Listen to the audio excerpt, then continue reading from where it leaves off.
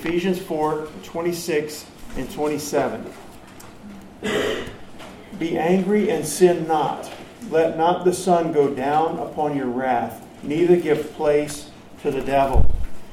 And that's a familiar passage, right? We know it. Couples, might be arguing before they go to bed, and it's one of these things where it's like, no, we can't let the sun go down upon our wrath. We need to give this to the Lord before we go to bed tonight. It's very important to the Lord. It says, neither give place to the devil. And what I want to talk to y'all this morning, what I believe the Lord's put on my heart to share with you this morning, is how does God's Word instruct the believer, the Christian, man and woman and young person, when it comes to our dealings with the devil, when it comes to our dealings with our enemy. We have a very real enemy.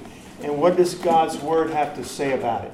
Not just superstitions or, myth kind of stuff, but what does God's Word say about the believer and our attitude with the devil, and our mindset when it comes to the devil, our actions when it comes to Satan?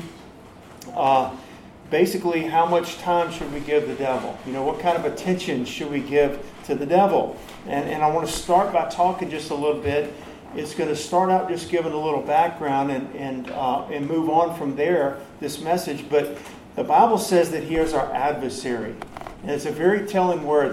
The word literally means Satan is our adversary. Okay, you look up adversary and it means our arch enemy. All right, our arch enemy. He's not just someone that's neutral. He's not just someone that doesn't like us a little bit. If you even picture like in comic books, Superman's arch enemy would be Lex Luthor, right? There's an arch enemy. Now that's kind of silly, but this is not silly at all.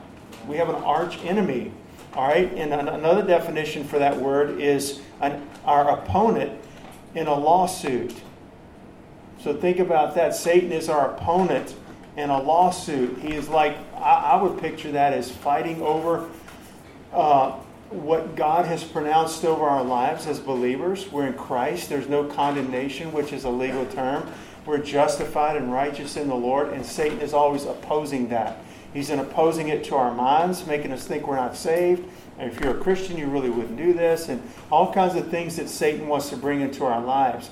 But both, I think, are appropriate when it comes to Satan being our adversary, which he is. He is a thief, and the Bible says, Jesus said of him, that he came only the thief cometh not, but for, to steal and to kill and to destroy. He is very good at it. He has had 6,000 years on this earth to perfect his craft of stealing, killing, and destroying. And so I'm going to give you other biblical truths about the devil. He's a liar and the father of lies. And what a contrast when you think about our Lord, the Father of our Lord Jesus Christ, the Father of spirits, the Father of all creation. Okay? And then here we come to Satan, who's the father of lies. He's a liar, and he's the father of lies. And so he's wicked. He is a created being. He's not uncreated. Only the Lord himself is uncreated. All right? Satan is a created being. He has great intelligence. He's very active. He's not just sitting around, and then he says, I guess I'll go get busy now. In Job, there's a time when the sons of God appeared before the Lord. And you don't have to turn there, but in Job chapter 1, and the Lord said unto Satan, Whence comest thou, Satan? Or what have you been doing? Where have you been? And Satan answered the Lord and said, From going to and fro in the earth, and from walking up and down in it. I just picture him just all over this earth, just going all over the place, okay? And he actually rules over a demonic host, the Bible tells us, right?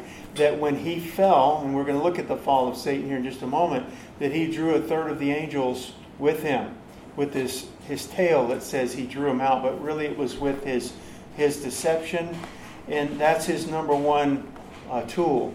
Would be deception, okay? So he, in his beauty and in his pride, he was the anointed cherub, the Bible says, of God. He was an angelic being in heaven from eternity past whenever the Lord created him. And he was beautiful. And he had this special place in the heavenly host, and in his pride, he got lifted up in himself. And we're going to read a couple of scriptures. I want to read one that I have written down, and then we'll turn to one. But I'll just read this from Ezekiel. There's a long passage there, but a couple of scriptures if you ever want to study this and talk about where was the fall of Satan. Where do we read that? We read it in Ezekiel 28. And I'm going to start reading in verse 15. But it says, "But thou wast perfect in thy ways." This is the Lord speaking of Satan after he's fallen, or Lucifer. "Thou wast perfect in thy ways from the day that thou wast created, till iniquity was found in thee." Okay? Iniquity was found in him. "Thy heart was lifted up because of thy beauty. Thou hast corrupted thy wisdom by reason of thy brightness. I will cast thee to the ground," the Lord says. "I will lay thee before kings, that they may behold thee." Now turn with me, if you would, in Isaiah. There's more scriptures that we can read, but just for time's sake this morning, this is what we're going to read. Isaiah 14. And I want to read starting in verse 12. We're going to read 12 through 15. I want you to notice as I read through this passage what Satan says and how many times he uses the word "I" in here. Okay? It is to be about the Lord. So, somehow Satan got it in his mind it was all about him. It's something we could really learn from that, all of us, even in the church. So Isaiah 14:12, "How art thou fallen from heaven, O Lucifer, son of the morning? How art thou cut down to the ground, which didst weaken the nations? For thou hast said in thine heart," here we go, "I will ascend into heaven. I will exalt my throne above the stars of God." Can you imagine? He's really saying, I'm going to set myself up above this God that created me. I'm so beautiful. And he really must have been. Okay? The Lord created him that way in beauty. But he got corrupted in his wisdom. He got lifted up in his pride. And he says, "I will exalt my throne above the stars of God." Listen, "I will sit upon the mount of the congregation." That's where the Lord sits, in the sides of the north. "I will ascend above the heights of the clouds. I will be like the Most High." Does that sound familiar? With the lie he told Eve in the garden, right? You eat this fruit, your eyes will be open, you'll be as gods, knowing good and evil. "I will be like the Most High." And then the Lord pronounces, "Yet thou shalt be brought down to hell." I'm so glad I know God. I'm so glad He's in control. I'm so glad we serve the Almighty God to the sides of the pit. Okay? But He is a deceiver. He's an angel of light, Paul says to the Corinthians. And so no wonder that His ministers or His servants can appear the same way as angels of light. They can and they do. And it was wonderful. Like I keep referring back to Amber and Reynolds in the Sunday school class, but they talked about deception. And Satan is a deceiver. But he is also, the Bible says, as a roaring lion, walking about, seeking whom he may devour. So he's out there. The Lord's come to seek and save the lost. He's looking for hurting people, lost people, that he can bring to himself and save through his blood. That will put their faith in him, and by his grace, he'll save. Satan is walking about through the earth, seeking whom he may devour. We have to understand, he can appear really nice and sweet. He can appear like a gray-headed old grandma, that makes you brownies and apple pie, if he wants to appear that way. But he is who he is. He's a liar and the father of lies, and he's our arch enemy. He's our adversary. He's powerful. Okay? Now, what is to be the believer's attitude or dealings, I guess you would say, or interactions with the devil? How is the born-again man and woman to deal with the devil? We could talk a lot more about him and his power, and we're going to touch on a little bit more, but basically, what is to be our attitude? And I'm going to start by saying what should not be our attitude. Our attitude towards Satan should not be one of mocking or ridicule. And sometimes you'll hear that. I guess I've heard it more maybe just in charismatic kind of churches where they almost ridicule the devil and just laugh at him. But we don't see that in the Bible. We don't see anybody laughing in the sense of belittling him. And so I think it's unwise to do that. I don't believe that that's biblical, to minimize him, to ridicule, to ignore him. We certainly should not pretend like he doesn't exist either. Like some people will say, I believe in God, but I don't believe in the devil. You ever heard that? And a lot of times lost people will say that, or maybe people in church, I believe in God, but I don't believe in Satan or the devil. Well, Jesus believed there was a devil. He came and tempted him in the wilderness. You know what I mean? The Lord created him and kicked him out of heaven. The Lord believes in a devil, not his faith in him, but he believes in him. And so we're also not to be ignorant of his devices, the Bible says, right? We're not to be ignorant of Satan's devices. And devices simply means that Satan has his purposes, his intellect, his thought. He has a purpose. Satan has a purpose.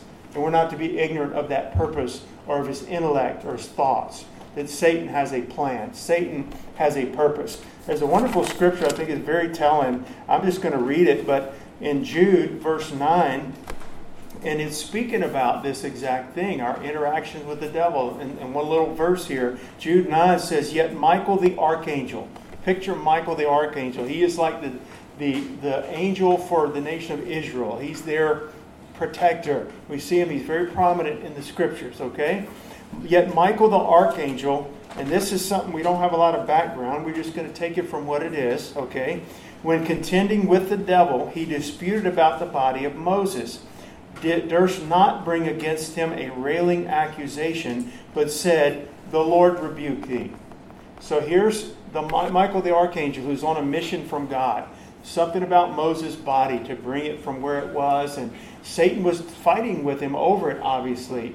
And so here's Michael the archangel with an order from God and the power of God behind his life. He's a messenger and a minister of the Lord, and he comes against Satan.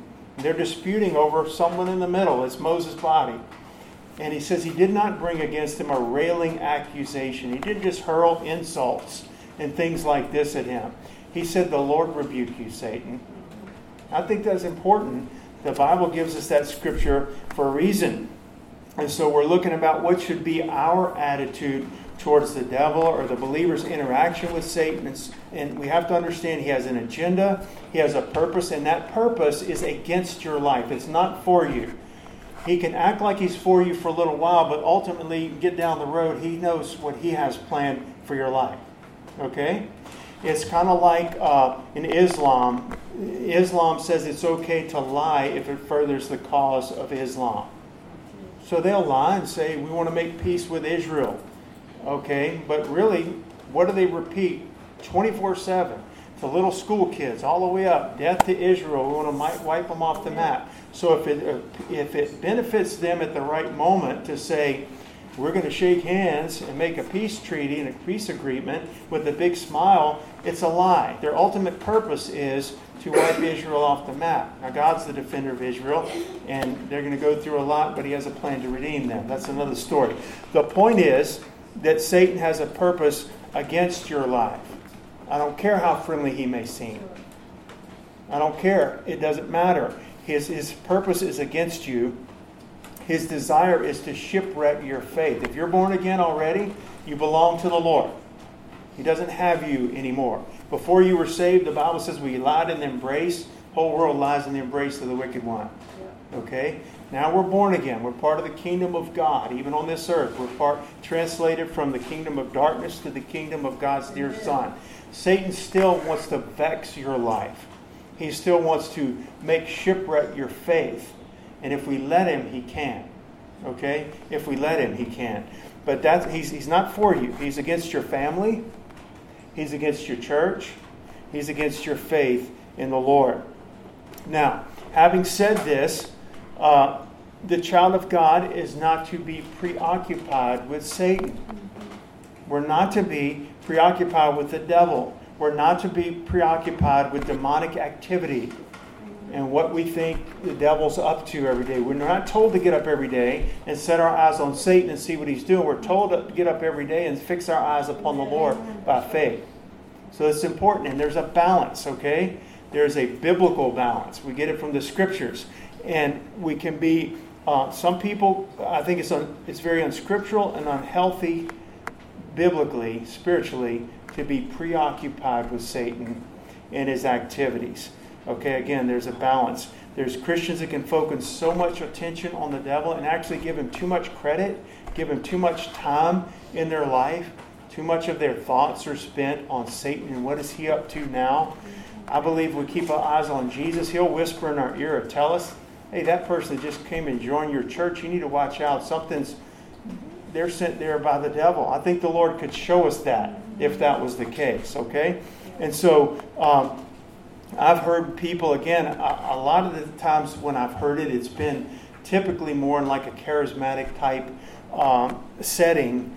But still, it's like they give so much credit and so much attention to the devil and what he's doing. If they have a cough or they sneeze, they think it's the demon of cough, or a sneeze. It's, their team misses a free throw in a basketball game. They thought Satan made him miss the free throw. It's too much. Okay, that's not healthy. Okay, it's just too much. It's not.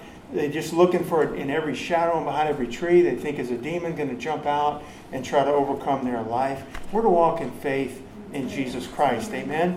We're not to live in fear of the devil. So that's one thing I can tell you for sure.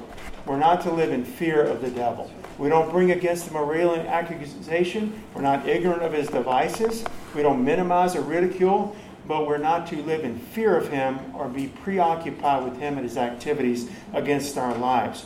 So we understand what he's doing. The Bible says, Jesus said in John chapter 10, he says, fear them not which kill the body, but are not able to destroy the soul.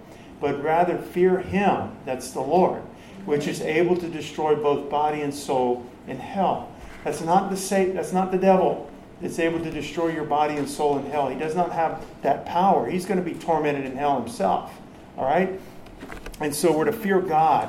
And the Bible says, but sanctify the Lord of hosts himself, and let him be your fear, and let him be your dread. All right? So fear God and fear him only. Don't fear men. Don't fear evil men. Don't fear the devil. Fear God. I'm talking about a healthy, reverential fear. That above all, I don't want to displease him. I don't want to disobey him. The Lord also fills us with a love for him. But our focus and attention must be on Christ the Lord. This sounds very simple and basic, but it's I believe, very needed. Our faith and our confidence must be solely and squarely in Jesus Christ. That's where our focus has to be. Upon the risen Savior, our gaze, I think it's how T. Austin Sparks puts it, the gaze of our soul has to be upon Jesus. What is your soul just gazing on morning, noon, and night? You wake up, and David said, I set the Lord always before me.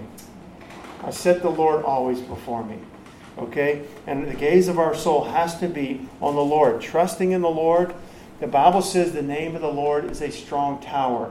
The righteous run into it and is safe. So we're safe by running. The devil comes against your life. He will. He does. He will again. Okay?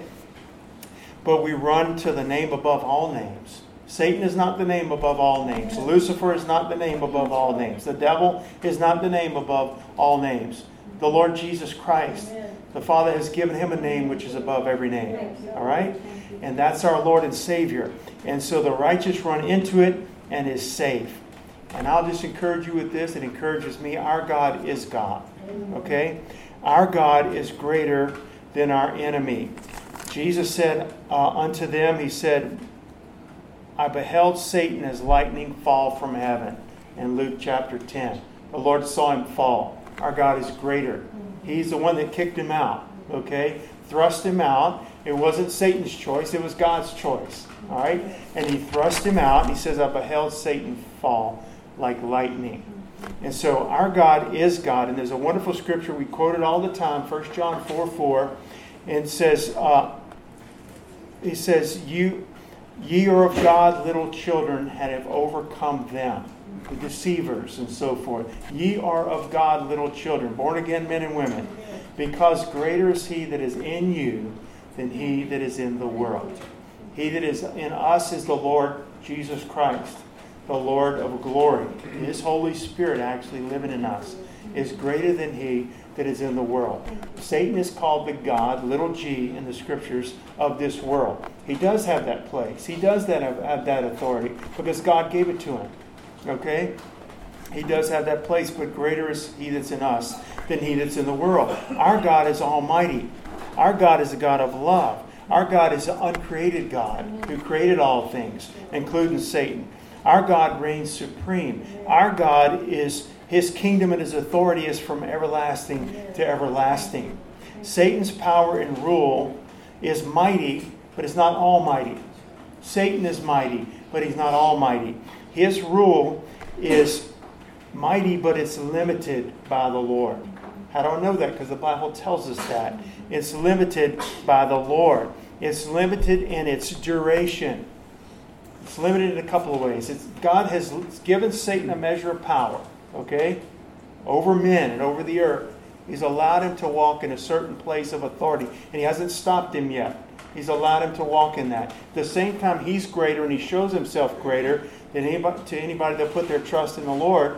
It's almost like a battleground where He proves day by day in the life of a weak believer, we're just weak, we're just pathetic. You know what I mean? And He saves us, and He shows Himself mightier than our arch enemy day by day. So He's allowed Satan a measure of authority. He's limited in his authority. He's not almighty.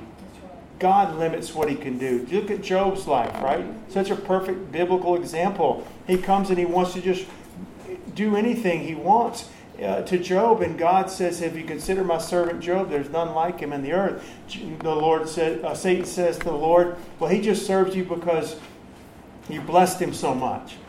You put a hedge of protection." That's important. We see that God put a hedge of protection around him to where I can't get to him. The Lord says, "I tell you what, I'm going to let you get to him.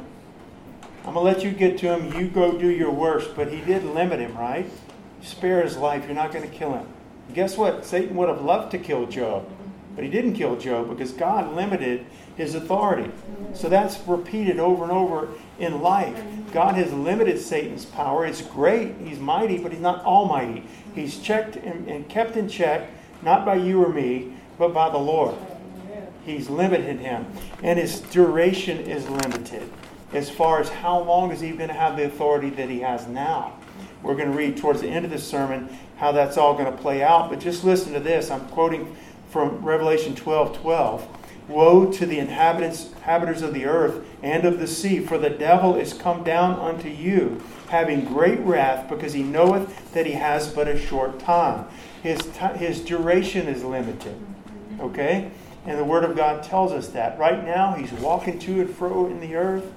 He's just walking down up in the earth. I just picture him like a bull in a china shop almost, just going all through the earth wherever he wants to go, and nobody's stopping him and nobody's slowing him down. But he comes against a believer, you know, an old person, a young person, doesn't matter physically what they are, a new believer even. And he runs into more than he can handle because of the Lord in him. Greater is He that's in us. God doesn't say you're greater than the devil. But God says greater is He that's in us than he that's in the world. We have to remember that too. That's why we don't bring a railing accusation either. I'm going to show the devil. No, you're not going to do anything, and neither am I. The Lord rebuke you, Satan. If Michael the archangel did that, then that's the way we need to do. Amen. The Lord rebuke you, Satan. And so He's limited.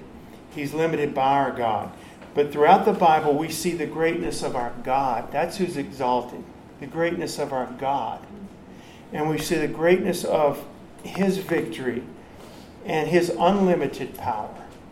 And He gives that. This is a blessing, and it's really amazing that God has chosen the weak things, right, and the foolish things. And He says, "I'll make you the head and not the tail, and we're more than conquerors through Him that loved us," and so forth. He has given the victory that He's won in His power and His greatness to those that know Him, His people, Old Testament and New Testament, to walk in that authority. It's His authority and power over sin and darkness and Satan and the powers of darkness and so forth. It's in His name. It's by His power. It's by His might. And He's given us that as His children to walk in that and to exercise that authority. But it's the Lord. Amen. It's Christ in you, the hope of glory. So we go through this life, but we don't have to be overcome by temptation. We don't have to be overcome every time Satan, tries to dangle a little carrot in front of us. We don't have to grab it. Because there is greater is He that's in us. We need to look at that. This is of Satan, this temptation. Now my flesh is just my flesh. My flesh is weak, and my flesh wants to go after things like that. But I'm not governed by my flesh. The flesh of my life, or my carnal nature, is not the boss of my life or the master of this life. The Holy Ghost is the master of my life. And so if I will yield to the Lord and to the working of His Spirit, this I say then, walk in the Spirit, you will not fulfill the lust of the flesh. So Satan does dangle a temptation in front of our lives. I'm not just a dumb, big ox that has to just go after it and do whatever he tells me to do.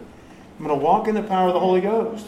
I'm going to stand firm in the Lord Jesus Christ. I'm going to flee when I'm supposed to flee. I'm going to be strong in the Lord and in the power of His might. Amen. But God has given us His victory, His power over sin, the devil, and the temptation. And it's a walk of faith, y'all. It's a walk of faith. This whole walk with the Lord is a walk of faith. I have to believe 1 John 4:4 as a believer that you're of God, little children, and have overcome them, because greater is He that's in you than he that's in the world. I need to believe that, not just in my mind, but in my practice. Because there's times it seems so overwhelming. Is God really greater? Is the Lord really in me? Is the Lord in me really greater than what's coming against my life? And we wonder. And we need to be steadfast. And Lord, strengthen my faith. Your word says it. And I'm going to stand upon your promise. You know what I'm saying? And we exercise that authority. And so there was a little girl that had just was saved. A little young girl that was saved. And somebody was sort of antagonizing her a little bit and almost making fun of her Christianity. And said, well, what do you do, little girl, when Satan comes knocking at your door? She said, that's easy. I just let Jesus answer it. And that really is the right attitude. She wasn't denying that there was a devil. She was saying, I'm going to let the Lord handle that. And we let Him handle it by faith. We let Him handle it by faith in Him, by the Word of God, by prayer, by giving it over to God. You understand? Recognizing Satan's devices and so forth. It's a walk of faith, y'all, and it's an overcoming life. And the Bible says that, and this is the victory that overcometh the world. Even what? Even our faith. What victory overcomes the world? The world's got all kinds of horrible, terrible, mean, powerful things, and Satan's the god of this world. What overcomes that? This is the victory that overcomes the world. Even our faith. A little child can have faith, right? It has nothing to do with you look like Samson or big and strong. It has to do with the Lord of hosts that lives inside of us. This is the victory that overcomes the world, even our faith. Turn to 1 John chapter 2. It's a wonderful passage of Scripture here. 1 John chapter 2. We're going to read from 12 through 14. I used to read this and I couldn't quite follow it, but I did some studying and several different commentaries, and it made sense what I read. Commentaries that I trust. But if you'll pick up in 1 John 2, 12 through 14. I write unto you, little children, because your sins are forgiven you for His name's sake. So he's writing to believers, obviously. I write unto you, fathers, because you have known Him that is from the beginning. I write unto you, young men, because you have overcome the wicked one.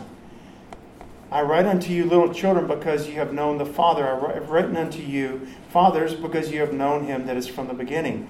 I have written unto you, young men, because ye are strong, and the word of God abides in you, and you have overcome the wicked one. And I was thinking, what is the young men, the fathers, the children? Young men, fathers, children. What does he switch them all around? I've written this, and your sins are forgiven. You're strong. You've overcome the wicked one, and so forth. And when I began to study it, it's not just father like you would think of a father, or young man like you think of a young man or a child.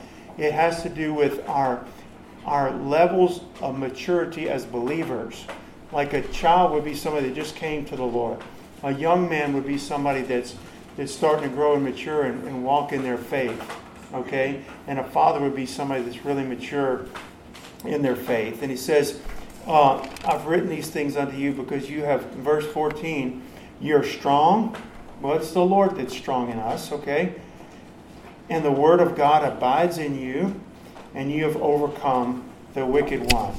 And so there's a victory that we have in the Lord. He's promised us a victory to walk in. It's possible, okay? It's His victory, and we're to walk in it. Ephesians chapter 1. Let's read another passage there.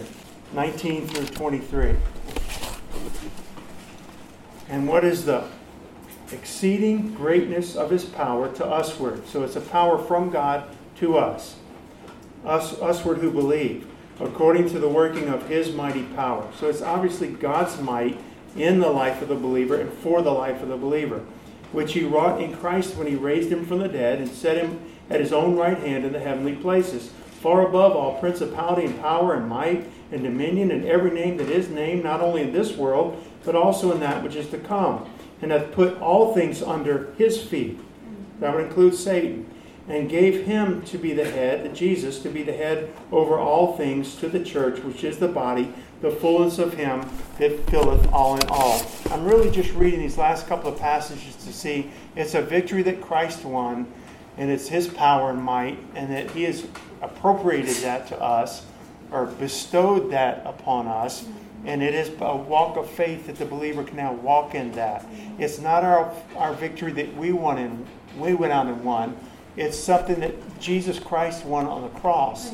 And as believers, I'm dead to myself, and He actually lives inside of me, and my body is His temple, and by faith, and we can walk in this same victory over darkness and Satan and principalities and temptation and sin.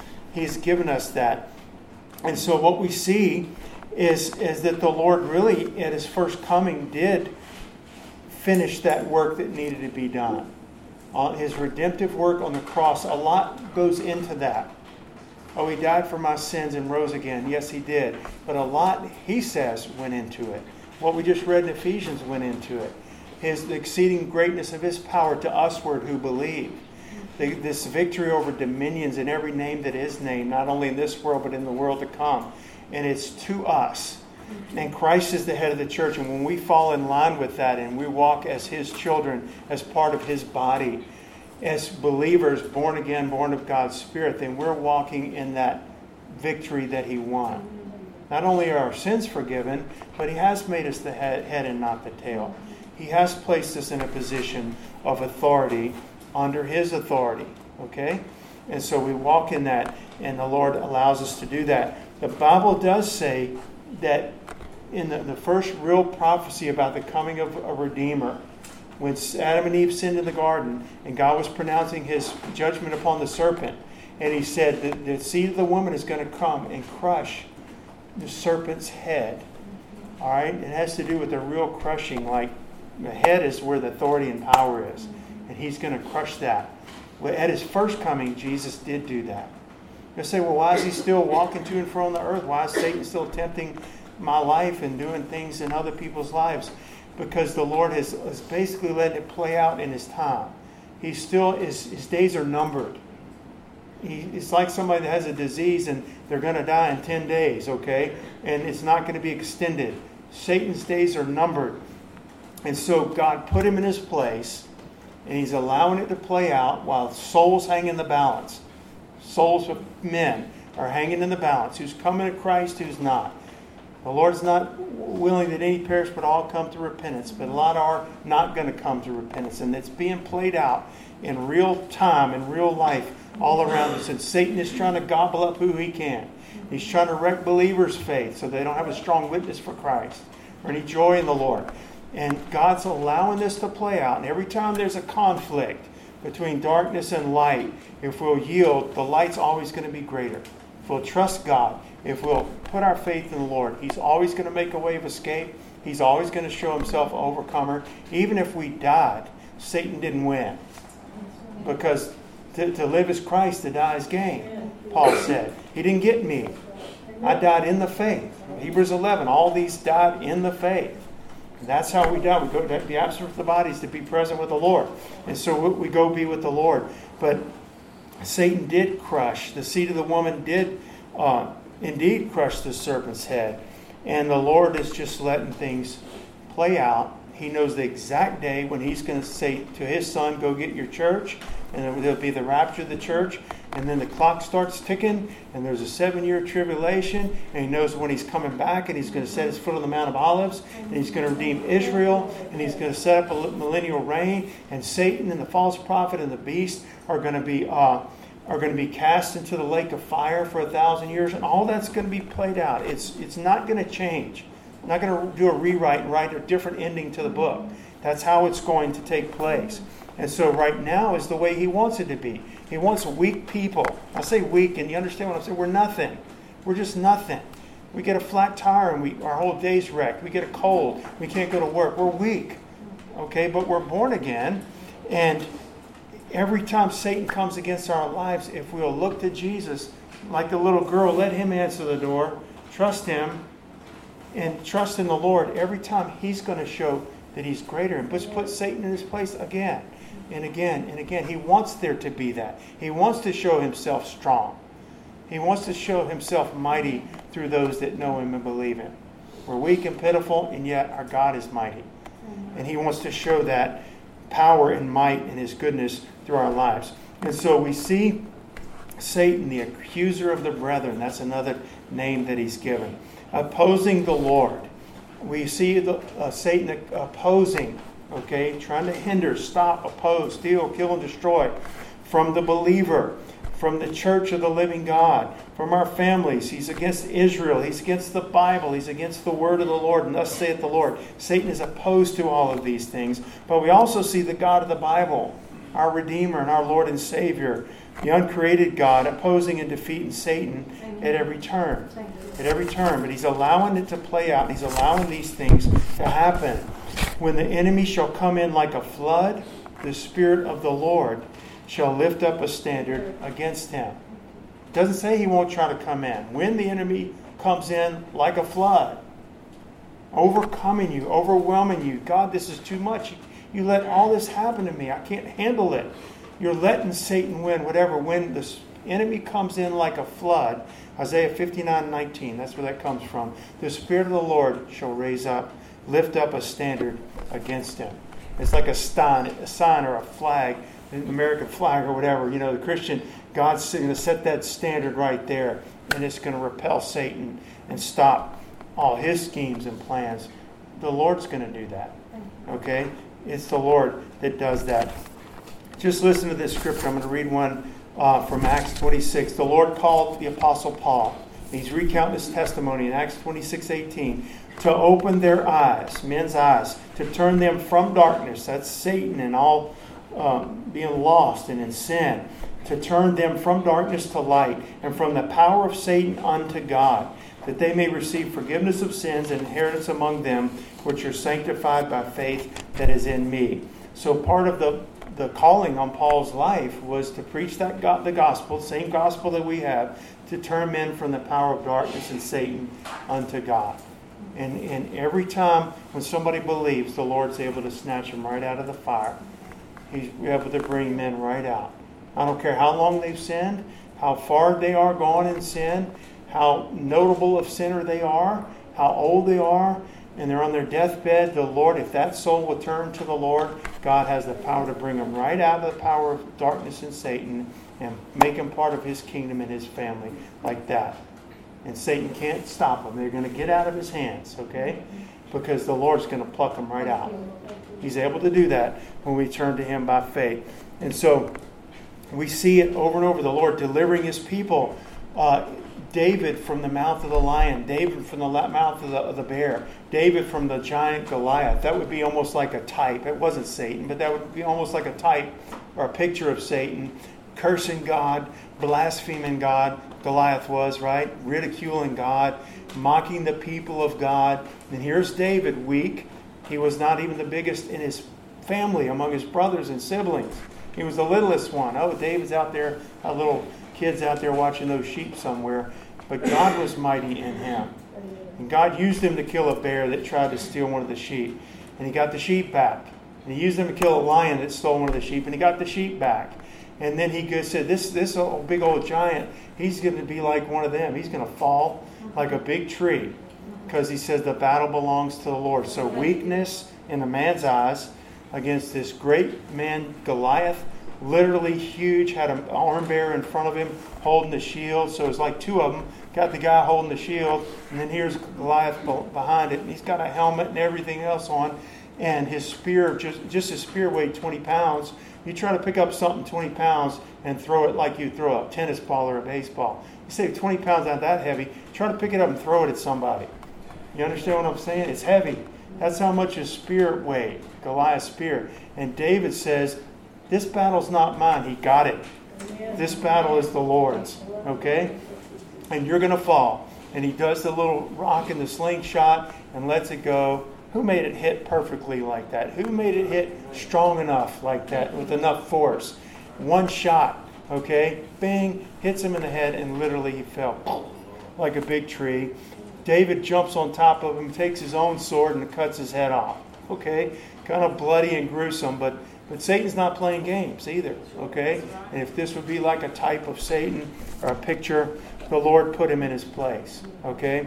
Put him in his place. It was a great victory. I just want to read this from Psalm 22. If you're taking notes, Psalm 22, 9 through 21. Be not thou far from me, O Lord. O my strength, haste thee to help me. This is something David prayed.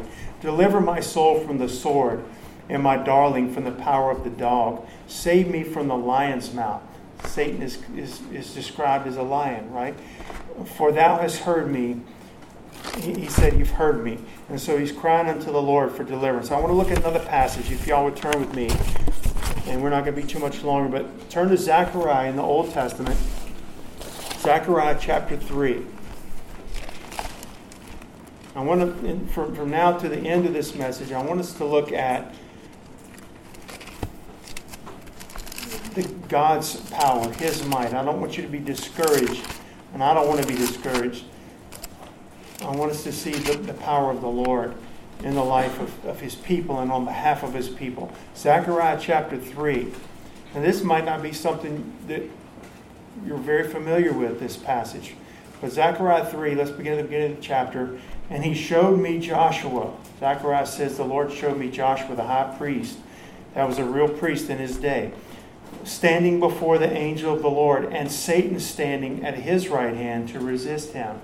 So here's, I don't know if Joshua the high priest saw this, but Zechariah the Lord had let him see Joshua the high priest by the Lord, and Satan right there trying to oppose him. Okay? Trying to oppose, to resist him. And the Lord said unto Satan, the Lord rebuke thee, O Satan. Even the Lord that hath chosen Jerusalem rebuke thee. Is not this, speaking of Joshua, a brand plucked out of the fire? Now Joshua was clothed with filthy garments and stood before the angel. There was probably sin. There was probably uncleanness. There was things in the priesthood that weren't the way they were supposed to be. Certainly things in Israel that weren't the way they were supposed to be. But yet that was still God's man, okay, that Satan was trying to oppose and resist. And he answered and spake unto those that stood before him, saying, so the Lord says to probably angels and people around Joshua, take away the filthy garments from Joshua, from him. And unto him he said, behold, I have caused thine iniquity to pass from thee, and I will clothe thee with a change of raiment. And I said, let them set up a fair mitre upon his head. And they set a fair mitre upon his head, and clothed him with garments, and the angel of the Lord stood by. That's all I wanted to read from that. I just thought is significant. We're talking about what is a believer's dealings with the devil. I think a lot of times we may not even be aware of the Lord helping us, probably many times. But in this picture, the Lord rebukes Satan, who is opposing the priest of God. And then he says to the man of God, he says, I've forgiven your sins. And he says to people standing by, take off those dirty clothes that Joshua has on. Put on good, clean, priestly garments. Set the right mitre upon his head and so forth. And it just pictures to me the working of the Lord in our lives, whether being lost to being saved, or even a saved man that may have fallen into sin or backslidden in some way. And the Lord, Satan thinks he's got him now. And we see the Lord rebuking No, I've forgiven his sins, okay? And I'm going to clean him up, and I'm going to put that right robe of righteousness and get him cleaned up the way he should be. And the Lord just rebuked Satan, and he was rebuked. Amen? Resist here, where it says that Satan tried to resist him, that means to attack, to accuse, okay? And though Satan's going to buffet, he is going to buffet. You know what I mean? When I buffet, like you'll be going down the road, you're walking real well with the Lord, and some kind of knocks you off balance a little bit, and it's a trial, a valley, an adversity, a distraction, something gets your eyes off the Lord, or maybe a real severe blow that really tests your faith. Okay? We've had all of the above in our lives, and we'll have them. And yet, Satan's going to try to buffet, but he wants to sift us as wheat. Right? Isn't that what the Lord told Peter? Simon, Simon, Satan has desired, personally him, Satan has desired to have you, that he may sift you as wheat. Sift means to riddle with holes, like bullet holes. Just to shoot you all up. He goes, but I have prayed for you. What specifically? That your faith fail not. Satan wants to riddle our faith. Even as believers, he wants to shoot it full of holes. Well, I prayed to be healed, and I wasn't healed. I prayed for my dad to be healed, and he died. And so, therefore, we fill in the blank. Satan wants to see, he doesn't answer your prayers. He's not good. He's not kind. He's not able. He's not powerful. The Bible's not true. And on and on and on. But the Lord is praying for us at the right hand of the Father. Okay? That our faith fail not. I don't believe that's just for Peter. He says, I pray for you that your faith fail not. And guess what? He was riddled, but his faith didn't fail. Peter. He denied the Lord 3 times. He'd never gone through anything like that in his life. He never would again, as far as we know. But when you are converted, it doesn't necessarily mean saved. When you come back, when you're turned around, basically, and you get back where you're supposed to be, you go and strengthen your brothers. That's what the Lord told Peter when he prayed for him. So I'm going to bring this to a close. What are we called to do in this battle? So, we see it's the Lord's victory. It's the Lord's strength. What are believers called to do? What is my part in this? And I would say just a couple of things, and it's from the Bible, okay? I don't want to add to it. Trust in the Lord. Submit to Him, okay? Keep our eyes upon Him, our faith in Him. The battle belongs to the Lord. The Bible tells us that, okay? It's His battle. This is not just you thinking, I'm going to get up and fight the devil today. We'd be overcome. This is an ancient battle that's been going on between the Lord and Satan and the powers of darkness. And you and I are now part of God's family and part of His kingdom, but the battle still belongs to Him. So what am I supposed to do? Trust in the Lord. Okay? Submit to God. The Bible says in James 4:7, submit yourselves therefore to God. We've talked about submission. It's a willing thing. Not God beating you into place. It's you submitting to His authority and saying, God, I give you my life, all of it. Every area of my life. And every time self wants to rise up and my self wills to do this, but God's will is this, I'm going to surrender to your will. That's submission in every area. Okay? Submit yourselves therefore to God, not to Satan, not to his plans over your life. Resist the devil and he will flee from you. Okay? Or the Bible says, for example, in 1 Peter 8:9, we talked about be sober, be vigilant. Be sober, be vigilant. That means I'm serious-minded. That means we don't laugh and have fun. When it comes to my walk with God, it's not a joke. When it comes to Satan coming against my life, my church, my family, my home, this is not kids' play. Be sober. Be vigilant. Because your adversary, the devil, as a roaring lion, walketh about, seeking whom he may devour. Peter and I watched these nature shows. We watched them last night. National Geographic, most deadliest week ever. The lions are jumping on the backs of the gazelle or whatever. But they're hiding in the grass, the lions are. And they can be very patient. And they blend in with the grass, but they're there nonetheless. And the little gazelle is going around eating its grass. And one kind of gets strayed from its mama. And the rest of the herd moves this way. And the lion says, that's the one. That one that got left behind there. And there's no match. If there's a whole herd of them, the lions would never attack. Even a gazelle, do you think, doesn't have any real weapons? They're not going to attack a whole herd of 150 or 200 pound animals. They're just not going to do it. But they see one. Okay? And we are to be sober and vigilant, because he's seeking whom he may devour, whom resist steadfastly in the faith. Resist here means, or rebuke, and resist means to forbid, to straightly charge, to stand against, to oppose, to withstand.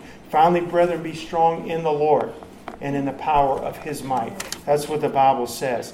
And so that's where our strength comes from. Above all, Paul says in Ephesians, taking the shield of faith, wherewith ye shall be able to quench all the fiery darts of the wicked. All of them. Satan's pulling not just bow and arrow, he's pulling fiery darts that want to hit you and then flame up.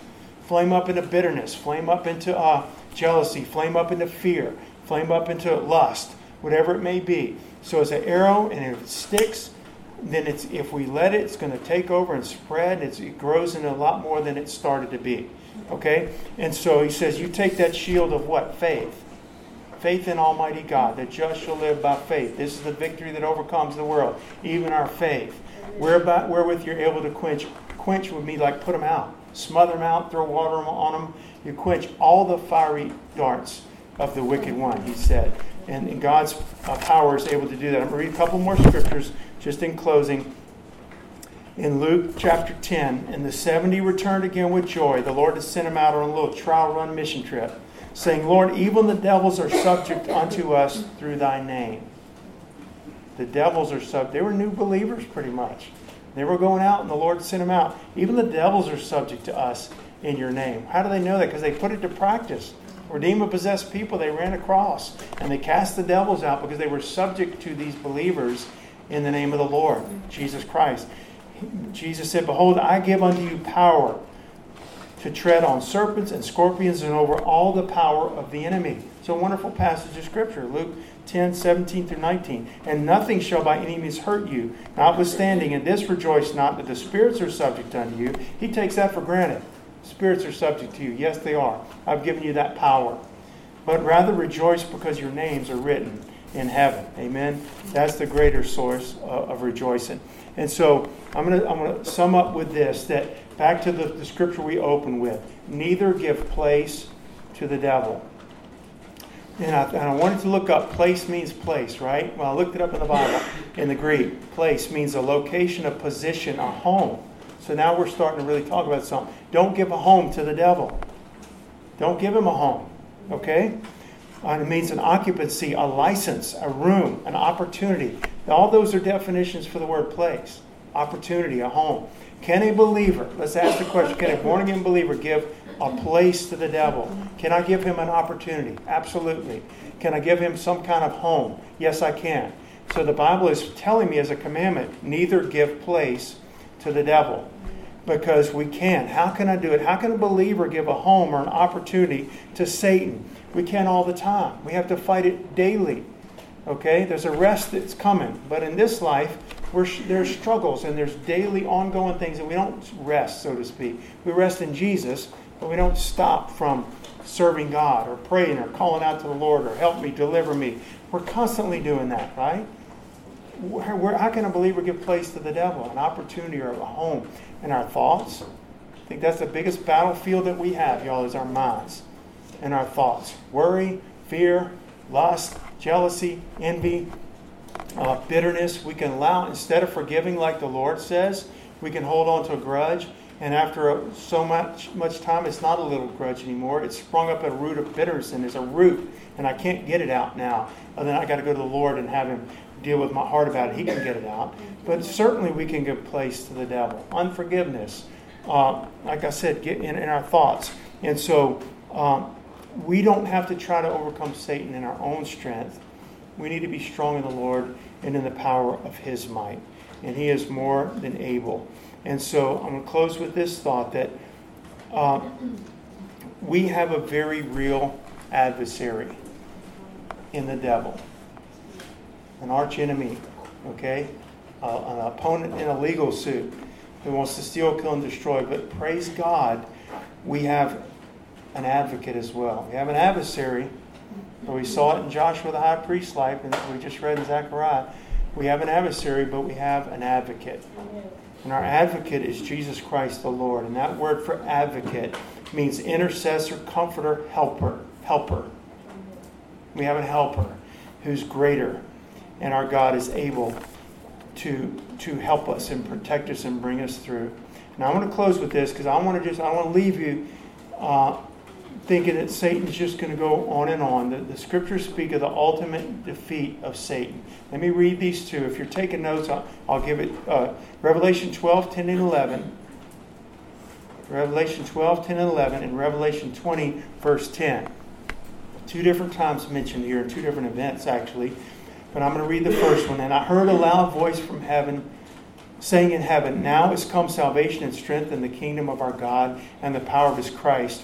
For the accuser of our brethren, as Satan, is cast down, which accused them before our God day and night. And they overcame them, the believers, by the blood of the Lamb and the word of their testimony, and they loved not their lives unto death. Revelation 20:10. This is at the end of the millennium, okay?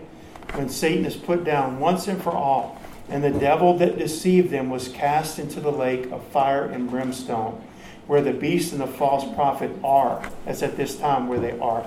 And shall be tormented day and night forever and ever. Again, I've seen bumper stickers on cars. I'm going to hell. I can't wait to get to hell because I'm going to have a big party. All my friends are going to be there. I'm paraphrasing, okay? A horrible bumper sticker. But it's also a horrible misconception. There's not going to be a party in hell. Satan's not the king of hell. He's not the ruler of hell. Like you see in the cartoons and all the little shows, somebody's cast down there and they get down there and Satan just toys with them and lords it over them and bosses them around. Satan is going to be tormented day and night in hell. Okay, and I want to read that because we're talking about the greatness of our God. And I want to close with this scripture. Last scripture, so D, you can come on if you would. Daniel 10, 18 and 19, if you're taking notes. Daniel 10, 18 and 19. Then there came again and touched me. This is Daniel praying. And he had seen a vision. The Lord had given him a vision about Antichrist. Remember how Daniel, a lot of his visions correlate with Revelation and with the appearance of Antichrist and things like that. Daniel saw it way in the future. All right? And he was sick when he saw Antichrist, the little horn and the great blasphemies that came out of his mouth. He was literally sick to his stomach. It made him nauseous and sick. And he didn't have any strength, and he was praying for understanding. Then there came and touched me one like the appearance of a man, and strengthened me, and said, so this angel comes and touches Daniel, and strengthens him, and said, O man greatly beloved, fear not. Peace be unto thee. Be strong, yea, be strong. And when he had spoken unto me, I was strengthened. And he said, I said, let my Lord speak, for thou hast strengthened me. And I just want to use that encouragement for ourselves. He saw Antichrist and was just sick, and he probably saw him in a way we've not seen. You understand what I mean? This end times vision of the real revelation of Antichrist. He's the beast. He's horrible and wicked, and it's Satan in the flesh. I mean, it's just incarnate evil. And he saw this and the blasphemies that came out of his mouth and everything. He was literally sick, and God touches him and strengthens him right away. And says, be strong, O man greatly beloved. Yea, be strong. It's going to be okay. It's going to be all right. And he goes, when he touched me, I was strengthened. And so the Lord strengthens us, y'all, against our enemy. And so, again, when the enemy comes in like a flood, the Spirit of the Lord shall lift up a standard against him. So I want you all to stand. I want us to thank the Lord. I want us to be thankful and rejoice in the Lord for the victory that we have in the Lord. And